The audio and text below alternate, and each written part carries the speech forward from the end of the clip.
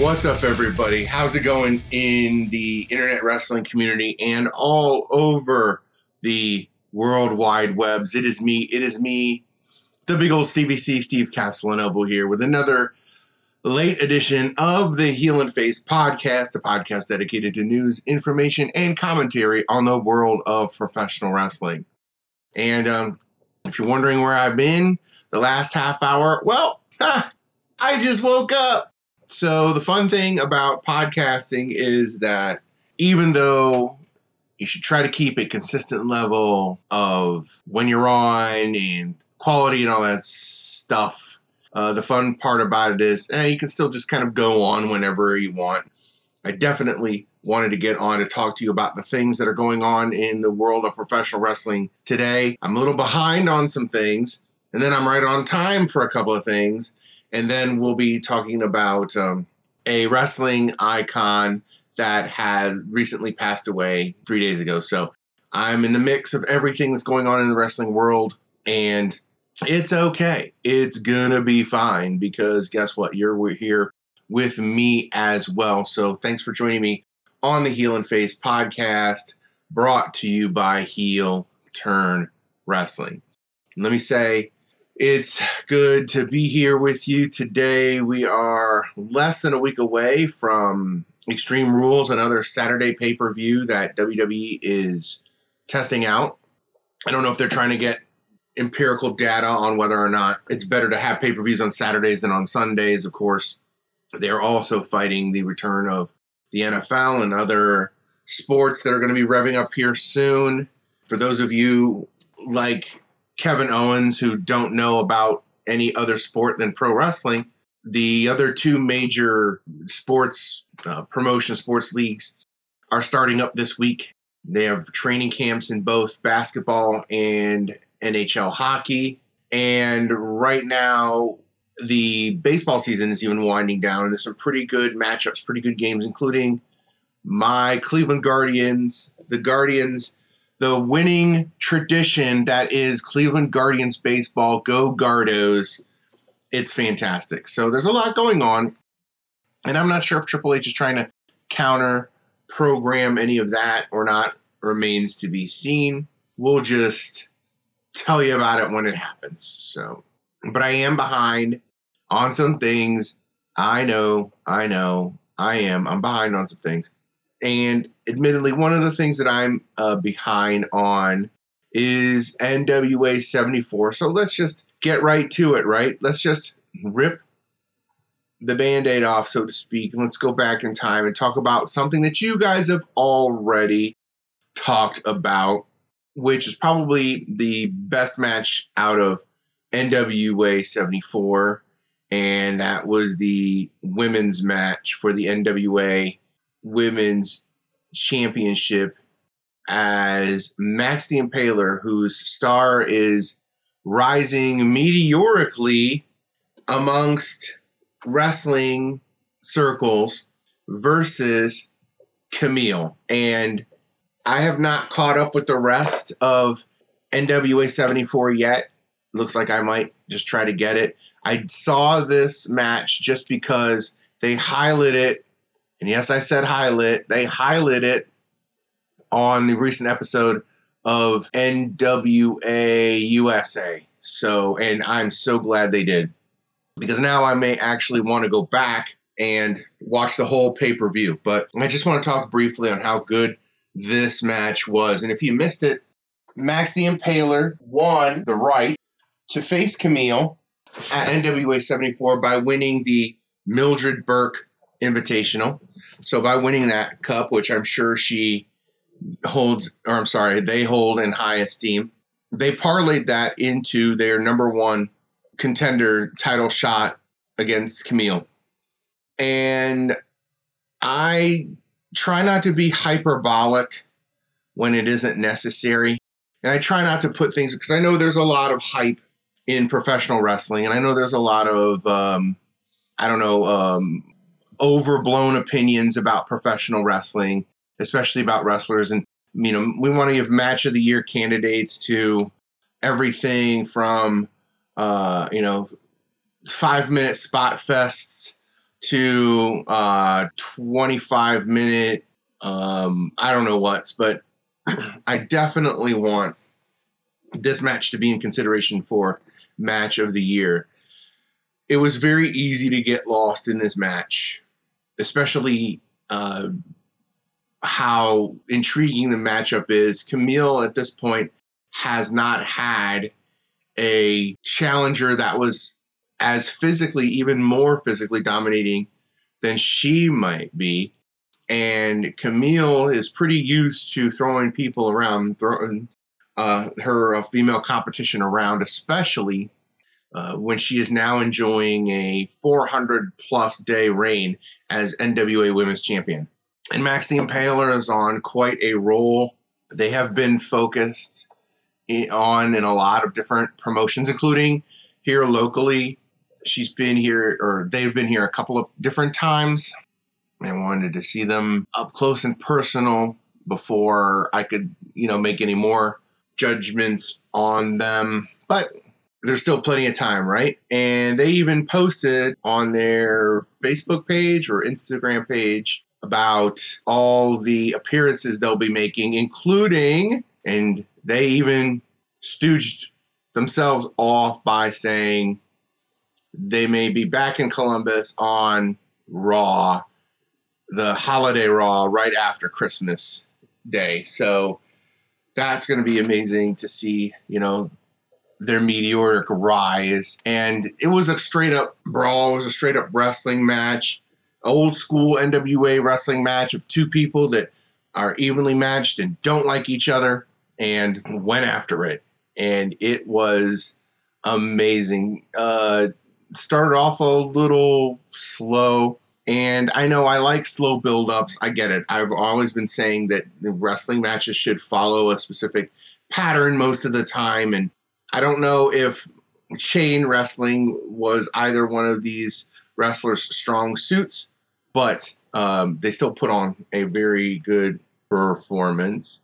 Kamille was doing things that she has never done, or at least hasn't done at that point. She was throwing missile drop kicks and cross body blocks to get Max the Impaler off their feet. It worked after stunning Max and getting Max in a compromised position.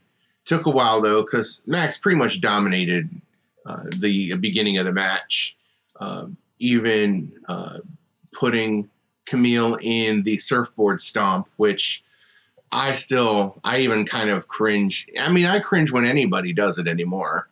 But especially with them doing it was a little vicious.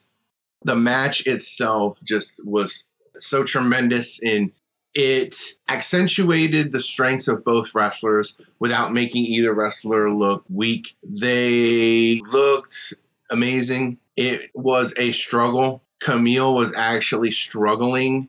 She was playing a role she didn't really play as much, the underneath babyface. Like the underdog babyface, it's not her style, right? Because she's always been athletic. She's always been the strongest. She's always been the top athlete in NWA, at least this run that she's been in. And to face somebody like Max the Impaler was definitely a fun challenge that, brought out the best in her as far as even using some of her power moves and even putting Max the Impaler in the torture rack bomb was not pretty impressive. It was extremely impressive. And almost beating Max that way was just amazing. So the only criticism that I had of this match is that the outside interference, with my pal Sal, who I enjoy, and Gibby and Father James Mitchell, the Sinister Minister. Kamille having to expend the energy to spear Sal and then get back in the ring and defeat Max. I don't know. I know it's supposed to add the drama, and I get it. That's what wrestling is, right? It's these beats, it's these notes, it's this incremental, do this, then this, but climb up, and then that makes the win more enjoyable. But it just felt dumb that she had to take everybody on by herself. Maybe if she even had like a friend out there to get rid of them, to be the equalizer of the three of them, that would have been, that would have been, or should have been how it went. But I guess part of Kamille's appeal is that she doesn't back down from anybody. She doesn't really have friends. She's on her own anyway. And there it was. So all in all, though, I mean, that's my only nitpicky little criticism of it, because the rest of the match was complete fire. It was awesome. And you should check it out. Cheap, unsolicited plug. You should check out NWA USA, especially. I'm sorry, not NWA USA. My fault. It was NWA Power, because it was an NWA Power surge with the new NWA Women's Tag Champions, Pretty Empowered. So check out NWA Power. Definitely check out NWA in general, because once again, they are hidden gems that not a lot of people, I don't think a lot of people are talking about the NWA. And you should be, because it is completely underrated. And if you can, by the way, if you want to comment below what your thoughts were on that match or on any of the action that happened this week, please feel free to comment below in the comment section of the Heel and Face podcast section, or you can comment on the Heel Turn Wrestling side. But either way, I will look at your comments. I'll probably check them out live while I'm going. If you're on the Heel and Face side, and if you're on the Heel Turn Wrestling side, I'll check out your comments throughout the week. So you can follow me, by the way, on all my social media at Heel and Face Podcast. Just go wherever your favorite social media platform is. Doesn't have to be Facebook, even though I love being here. I love my time on Facebook. Facebook is awesome, and I'm getting lots of you guys liking and sharing the page, and I really do appreciate that, especially my international audience. I love you very much, and I appreciate you taking the time to listen and watch the show. And of course, you can check me out not just on my podcast social media platforms, but you can catch the audio of this show on all your favorite audio podcast streaming services. So check me out wherever I am. I'm all over, Daddy. I'm nationwide. And I talk a lot on social media. Not enough, though. Not too much, but because I have a lot going on. But when I do get the chance to talk about wrestling, I love to do it on my social media platforms. However, for some people, I'm not 100% sure that social media is for them, because it just makes things more confusing and more troublesome. And if you have an opinion on this, definitely hit me up on here or on Twitter, where I'm generally a little meaner, I must say. But be that as it may, someone who is on social media probably a little too much these days is whoever you want to call him, Tommy End, you want to call him Malachi Black, you want to call him Aleister Black. I don't know if it matters, but what matters is his mental health, which I don't want to take anything lightly, and I want to take this, anything less serious, but I know that if you are interested in your mental health, social media is probably not the place to be. But seeing as though here we are, Malachi Black felt like he had to address the rumors as to his involvement with AEW anymore. And I find it a little weird and curious, because, and this is why I don't report rumors, and I'm being very clear that this is a rumor. This is nothing I know of, and I'm not doing all that much investigation on this, because in the end, it's going to happen how it happens, because people are so polarized as to what may happen that we're not 100% sure on anything. So Malachi Black has been, I don't want to say obtuse, but he hasn't exactly been able to say what he wants to say on social media. But the only thing we do know is that he is supposedly taking a break from pro wrestling, and he is going to take a mental health break, which is completely fair. And in this day and age, we're more aware and more sensitive to this stuff.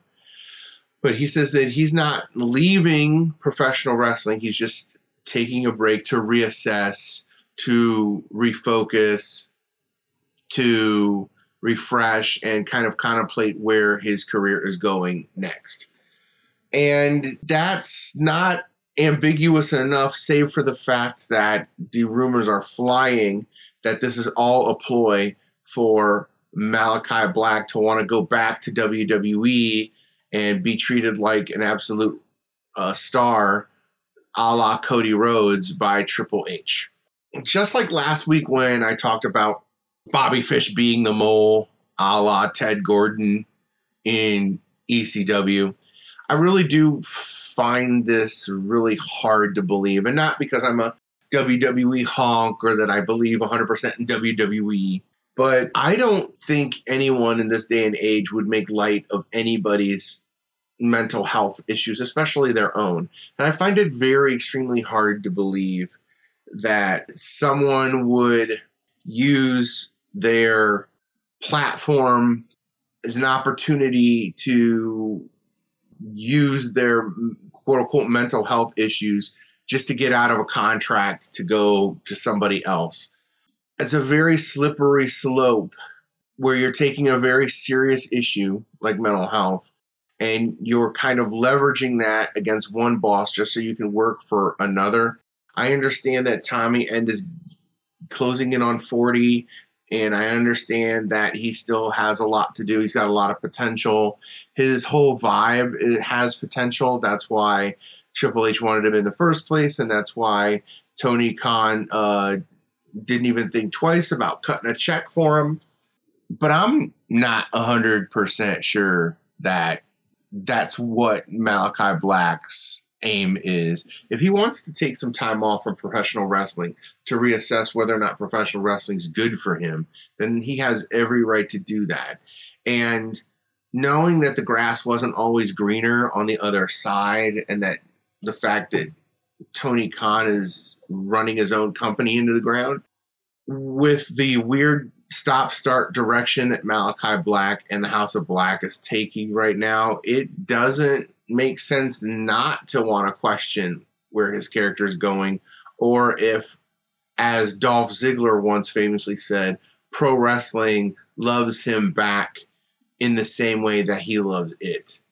So it seems like in Malachi Black's other promos and other things that he's saying, like he wrestled at Prestige, and that's where he cut that famous promo about he's not going anywhere. He's just, he'll just see you later.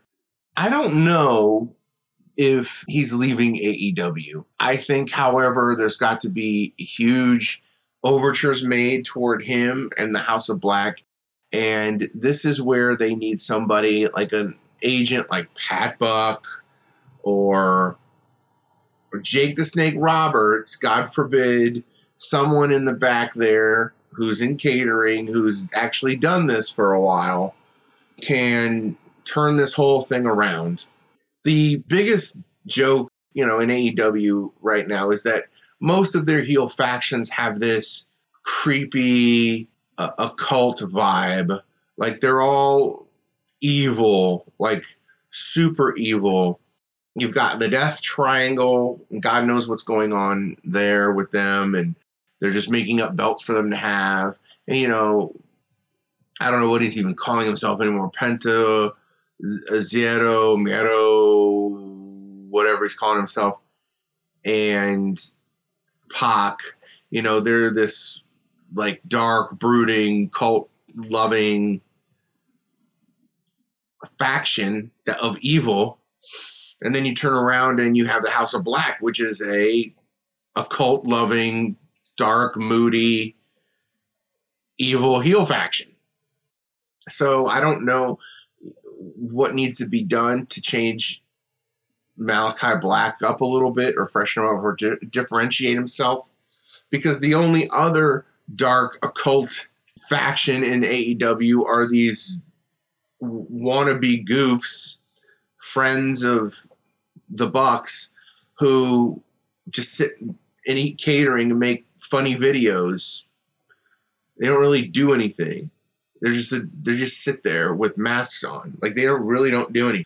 So they need someone in the back, a veteran, someone who's done this before, to just take this whole mess of the Death Triangle plus the House of Black plus Dark Order and just restructure it and just make it a thing and make it stronger and make it, like a dark NWO where there's just a bunch of dudes.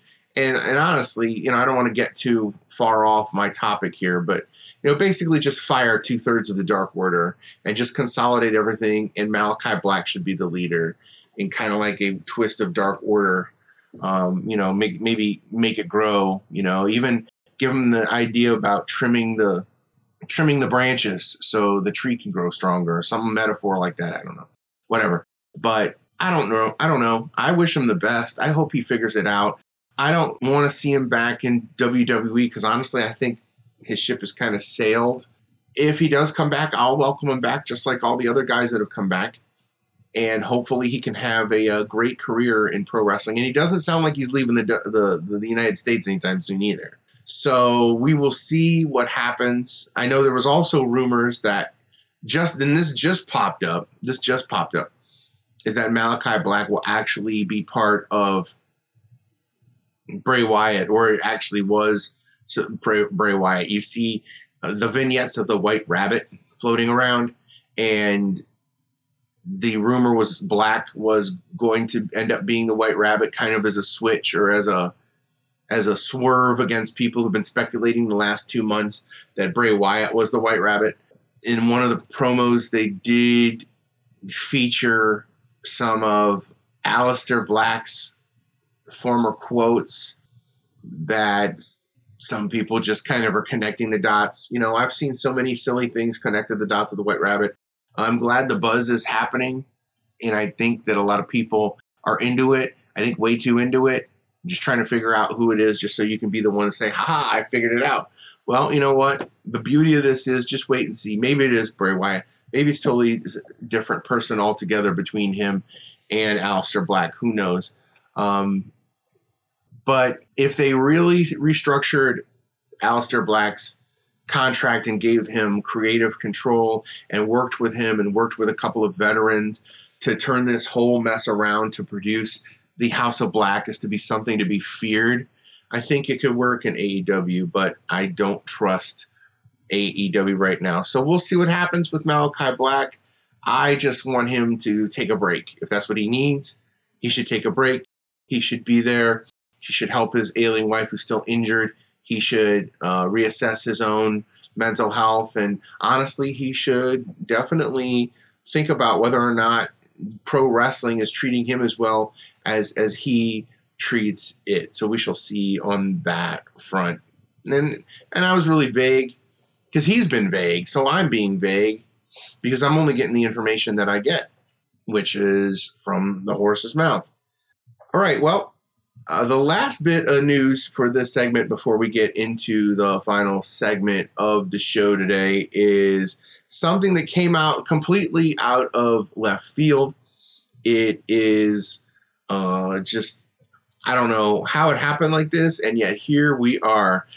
So this kind of just happened, and this is fallout from Raw and obviously the ongoing saga between the original bro, the king of bros, Matt Riddle, who has his name back, versus Seth freaking Rollins.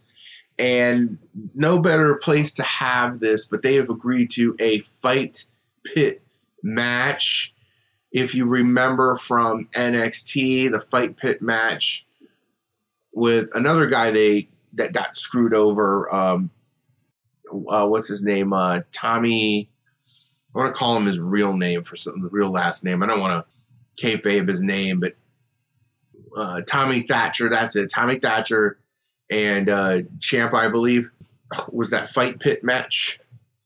Well, they're bringing the Fight Pit back, baby, because the WWE does a great job of storing stuff in their warehouse. Heck, they still have the Punjabi death cage match somewhere safely, I'm sure. They don't get rid of anything, that's good. But they've brought a new element in, which should be really interesting. This is going to be fantastic. This is going to be interesting as for the first time in WWE history, we will see DC Daniel Cormier as the special guest referee for the Fight Pit at Extreme Rules next Saturday. No, that is not dream booking. No, that is not a typo. Ariel Helwani got to break this over the weekend. And if you know if Ariel Helwani is breaking it, you know it's true. I'm a little shocked myself, but Daniel Cormier will be making his debut in WWE as the special guest referee between the King of Bros, Matt Riddle, and Seth freaking Rollins. Wow. Like, Triple H is, pulling out rabbits out of hats everywhere. This would have obviously never happened with Vince, but on another level too, Triple H has always tried to, pick out what's hot, pick out what people are interested in, he's always thinking about that buzz, getting that buzz. And to get a legitimate buzz from a legit dude, Daniel Cormier is a legit dude. We talk about him a lot on the show. I'm a huge fan of his, so this is going to be dope. We've always wondered, there were, other than Brock, well, because Brock left WWE and went to UFC. Other than, maybe a few dudes, there have been probably a small handful of UFC fighters that would have been perfect for WWE. And I'm going to talk about Conor McGregor, because screw that guy. He'd get washed in the WWE. But some wrestlers that I thought would have been fantastic. Obviously, Chael Sonnen would have been an amazing pro wrestler.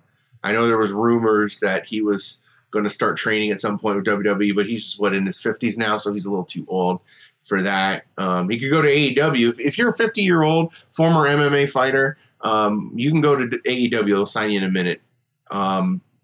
And I know, what's his name? Colby Covington talks a lot, but right now he's pretty toxic, being a QAnon Trump supporter and all. But another guy, what's his name? Sean O'Malley would be a really good wrestler in WWE. He'd have to put on a little bit of weight, but dude is hilarious.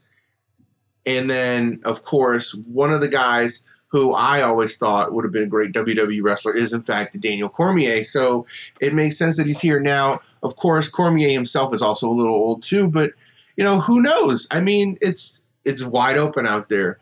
This could be the door that finally opens Daniel Cormier for him to be involved in WWE, which is really interesting because high school wrestling season is opening soon, and he does coach his high school wrestling team.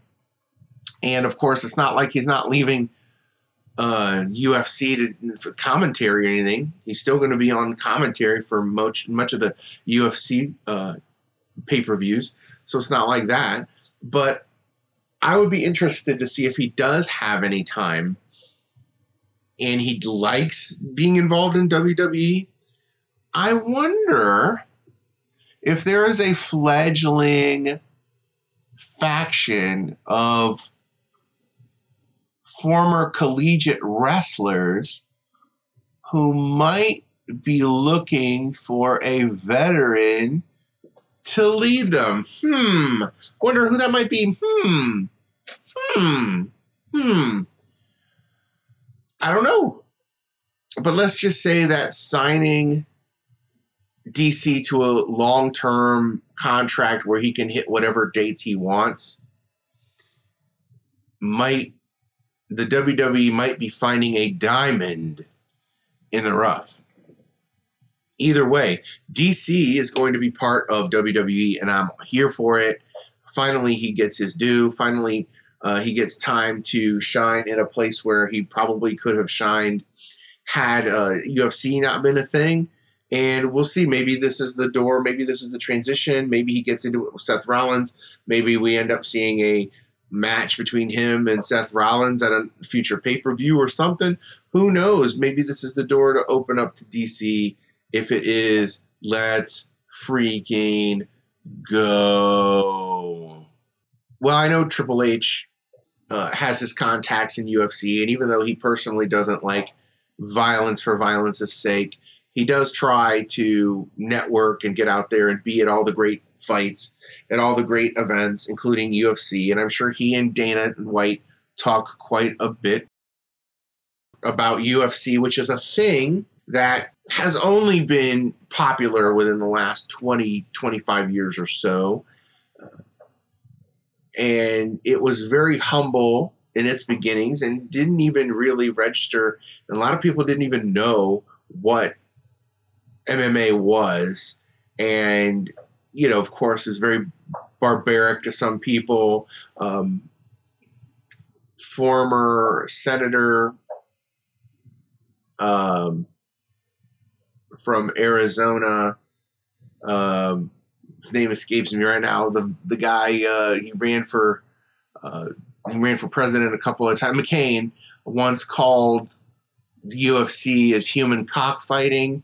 I know it got a bad rap, but once all of the legal stuff was worked out and the product matured and grew, it became amazing. It became UFC. It became something. Mixed martial arts and combat sports really got a boost from UFC. The idea that fighters from different disciplines could test their strength, wrestler versus boxer, Muay Thai versus Vale Tudo, all of those exciting combinations and permutations came about because people just wanted to see who was the best. And I'm not talking about being inspired by Bloodsport or Lionheart or any random Jean-Claude Van Damme movie from the 1980s. I'm talking about someone who put it together, someone who gave us the idea, someone who gave us the sense to do it, sense to put it together. And this past weekend, the man who envisioned the sports community coming together where a boxer and a pro wrestler could fight to see who was better, or that a pro wrestler and a judo master could fight each other to see who was better. A man whose influence on the sport of not just professional wrestling, but of sports in general, his fan just overshadows all of global sports, recently left us on Friday, passing away at the age of 79, believe it or not. But pro wrestling icon and legend Antonio Inoki passed away at the age of 79 due to natural causes last Friday. And it was pretty cool that they got a shout out, even on WWE. Of course, he's a WWE Hall of Famer, so that makes sense to shout him out. But the fact that, you know, Corey Graves even mentioned that Antonio Inoki was a unrecognized WWE champion because of the politics involved or whatever. But the fact that he recognized him was pretty cool anyway. And I just want to close today's show. I didn't really take a break, but didn't really need to, because I want to close the show talking about the legacy of Antonio Inoki and, of course, making him the superstar of the week. So Antonio Inoki, whose name is the real name Mohammed Hussein Inoki. And by the way, he was not born that way. He converted to Islam in 1990, probably after talking to one of his former opponents, Muhammad Ali, but also after visiting Baghdad and visiting Iraq and negotiating the release of Japanese journalists and tourists who were being held hostage by Saddam Hussein. He, from all reports, found a new appreciation for the Muslim faith, of Islam, and converted, but still remained a Buddhist as well. So before we get to all that, let's just run down who he was. And let's just talk about his accomplishments as a professional wrestling icon. So 12-time New Japan IWGP Heavyweight Champion and the unrecognized WWE Champion, of course. When he got into pro wrestling, he took himself under the tutelage of Ricky Dozan, who was the only other wrestling legend worth anything in Japanese wrestling history. So he trained under the best, and Ricky Dozan, of course, wrestled all of the greats, Frank Gotch, Luthez, all of the greats, and Ricky Dozan wanted to kind of mesh his skills as a judo and a sumo player to see if he could beat this American style of wrestling. So that's kind of how Japanese style wrestling was influenced by not just the United States, but all over the world. Catch as catch can and American strong style coming to Japan to test it against some of the great fighters in Japan. And then the Japanese people obviously took a liking to pro wrestling, mixed it with their culture, and now it became what we know today as Japanese strong style. But there's also two styles, by the way, not to get too technical. There's King of the Road style, where basically you just see how much of a beating you can take and whether or not you can come back from it. And then there's Japanese strong style, where you just basically, you're shoot fighting. Either way, the development of Japanese pro wrestling took off after that, and Antonio Inoki learning under Ricky Dozan, who knew that the only way to bring Japan on the map as far as martial arts was going to be challenging other people, and that's exactly what Antonio Inoki did throughout his life. He didn't just stick with pro wrestling, and he could very well have. Super athletic. He played basketball. He played cricket for a while. I believe he could do pretty much anything possible. At some point in his life, he had to emigrate back to Brazil, where his grandfather apparently was from, but his grandfather died on the voyage back, and he learned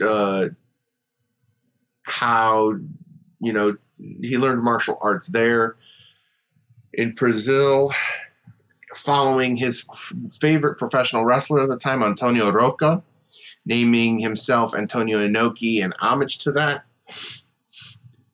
Coming back to Japan, eventually he would wrestle with Japanese in the Japanese Wrestling Association, again under Ricky Dozan, until Ricky Dozan's death.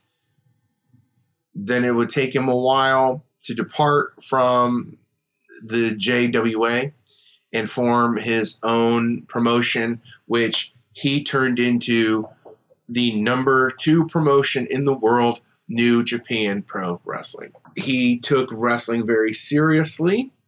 He insisted that his wrestlers also take pro wrestling very seriously, take it as a serious sport. Never let it get too Americanized as far as over the top with characters or a lot of storylines. He kept it in the ring as far as what was going on. You either could beat your opponent or you couldn't. And then, of course, the media scrums at the end, treating professional wrestling just like any sport, just like baseball, just like any other sport. Sumo in Japan, where you would interview the fighters after their match, regardless. Teaming up with legend Giant Baba, he won the tag belts multiple times. So there's a reason why Antonio Inoki is great. Part of it is he was always around great people. He was always around great wrestlers, always learning things from other wrestlers and becoming a better wrestler in return. When the rival factions and the fallout of Japanese Wrestling Association kind of went away, some of the people associated with that, some of his competitors formed All Japan Pro Wrestling, and then the Japanese wrestling wars really ramped up. To counterbalance that, he decided to come up with Strong Style and Fighting Spirit. Again, two ideas that were solely built out of his personality traits, what he liked to see in pro wrestling, and what he personally was. His personality permeates New Japan Pro Wrestling. Even in his dying days, even in his last appearance, it was a video message at Wrestle Kingdom 16. So we all knew that his health wasn't great at that point. But the fact that he really pushed for a strong, tough-minded style totally sewed his own personality into his own promotion. But he was always looking for a challenge. He was always looking to better himself. He was always looking to prove that Japanese pro wrestling is among the greatest sports in all the entire world. And he would routinely challenge others from other disciplines. Judo, sumo, you would see a lot of other karate, you would see a lot of other mixed martial arts coming to study with Inoki in the New Japan dojo to integrate more wrestling into their style. Of course, wanting to be an attraction and an exhibition, he wanted to expand his ideas globally. He didn't want to take New Japan as a small company only nestled inside one country. No, he wanted to think globally. So that's when he began his what he did. He did two things. One, went on tour, and he would fight anybody. He would wrestle anybody. He would do exhibitions with other people, including his most famous one with the greatest boxer of all time, a boxing icon and social activist, Muhammad Ali. And another thread of Inoki's life is he's always been very civic-minded, forward-minded, globally minded. He's always wanted to bring peace to the world, and he felt like that if he could get together with Muhammad Ali, not only could they have an exhibition and show off each other's skills, but they could also bring the world a little closer together, which is exactly what happened. And yes, there is the fallout of that, of course. Muhammad Ali screaming, "Inoki girl, Inoki no fights." But again, Antonio Inoki using his skills as a mixed martial artist and a pro wrestler, knowing he didn't want to get into a stand-up fight with a boxer. So he famously threw leg kicks and sweeps to try to knock Muhammad Ali down. Muhammad Ali didn't have no idea what he was doing. So he just kind of stayed strong and tried to throw as many punches as he could. Antonio Inoki threw a leaping head kick, which is now, as we pro wrestling know, is the enziguri, or I'm probably even pronouncing it incorrectly, and I apologize if I am. But he just tried to do anything to get Muhammad Ali off his feet and on the ground in that fight. But they had since realize what they were doing. Of course, it was just for the show, as Muhammad Ali knows. He was doing it just for the exhibition, just to get eyes on the product, just to get attention, and then they proved that people can actually get along, and we can settle our differences, and we're all humans. There's nothing holding us back, race or anything else. One of Inoki's most famous opponents was a Tiger Jeet Singh, and the battles that they had back and forth were things of legend. Also, another thing that Inoki did to promote world peace is tried to bring as many internationally famous pro wrestlers to Japan to wrestle him as possible. Andre the Giant, famous epic bouts with Antonio Inoki. Hulk Hogan, believe it or not, his best wrestling kids. I know Hulk Hogan is not on anybody's Christmas card list anymore, and I understand that Hulk Hogan is a racist jerk, but if you go back into the late 70s, early 80s, before he became Hulk Hogan, Terry Bollea, or the A-Bomb, or whatever he was called in New Japan Pro Wrestling, actually wrestled, and he did a great job. Actually had wrestling moves. So it's really weird to see a young Hulk Hogan, who, by the way, is still, even when he wasn't on steroids and jacked to the gills, he was still 6'4" and 260, 270. So Hulk Hogan, even in his Japanese wrestling days, still looked like a beast, and he could wrestle, and Inoki gave him the business for sure. Inoki's matches with the Sheik, with the Iron Sheik, Inoki's matches with Flair, with you name it. He has invited and wrestled pretty much any big name in professional wrestling in Japan, and had a barn burner of a match with him. Of course, as I alluded to earlier, the famous run with the WWF title, the unrecognized championship, when he faced Bob Backlund and beat Bob Backlund in Japan, although the WWF did not recognize that title exchange. He did hold the belt for quite some time, claiming that he was, in fact, the champion, the WWF champion, which I didn't even mention. And in doing the research on Antonio Inoki, found out, and something I didn't know, I learned every day, that the WWE has a world, what do they put, a world combat championship that I don't know why it's not a thing anymore. So Triple H, you already shouted him out. You're already getting DC involved. Can we please bring back the WWE World Combat Championship? Please, please, please, please, begging you. In honor of Antonio Inoki, bring it back, bro. We need to bring that belt back. I know what you guys are saying. Oh, it's just another belt. No, it wouldn't be just another belt. We'd have had a reason for Raw Underground if we'd have brought that belt back. So anyway, I don't want to get off topic. I just want to focus on the legend that is Antonio Inoki.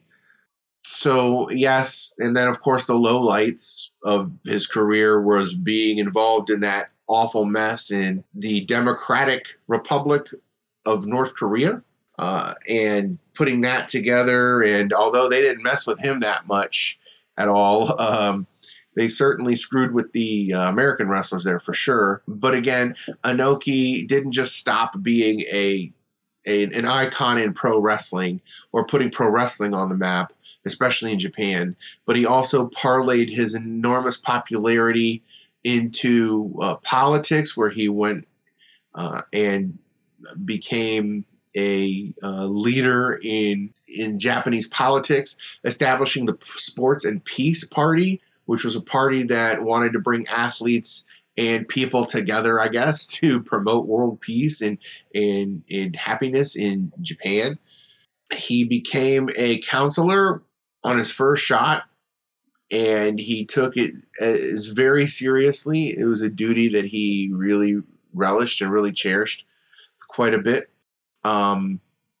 Even negotiating for the release of, helping to negotiate the release of those Japanese journalists and tourists during the Baghdad War. So that was something that, obviously his influence was pretty great globally to be able to do that. He parlayed that into a political career. He was the only pro wrestler to be elected to the Japanese Diet, and did it twice, and was very respected. It wasn't like they said, oh, here's this wrestler guy who just thinks he's somebody and, he's part of this. He actually made positive changes. He had a positive effect on his time in Japanese politics. So he has lived a well-rounded life. He has just been so influential in the world of professional wrestling, as far as his style, Japanese strong style and King of the Road style came directly from his attitudes on what he thought pro wrestling should be. His training has led us with all of the other greats in pro wrestling, has given us greats like Misawa and the great Muda and other pro wrestlers who have definitely had their influence. Tenzan, the list could go on and on and on. I could rattle off probably 10 more Japanese pro wrestlers, and they all had some type of influence underneath the great Antonio Inoki. So he will definitely be missed. R.I.P. to him. And you should check out his matches, and not just the match that Bill Burr commentates over him, between him and the great Antonio, which is hilarious in its own right. But just go back and just check out Antonio Inoki in a general sense on YouTube and other places. You'll be very, very happy that you did. A real legend has passed. All right, well, hey, that is a great place for me to end the show today. Thanks for tuning in on a rather late edition of the Heel and Face podcast, a podcast dedicated to news, information, and commentary on the world of professional wrestling. Thanks for joining me on the conversation today. Had some comments on the Heel and Face side we'll be getting to as soon as the show is over. But hey, I appreciate you guys being here.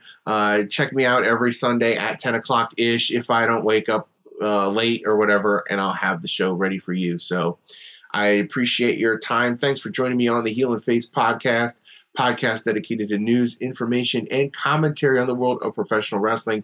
It's me, the big old Stevie C, saying see ya for now, and as always, peace.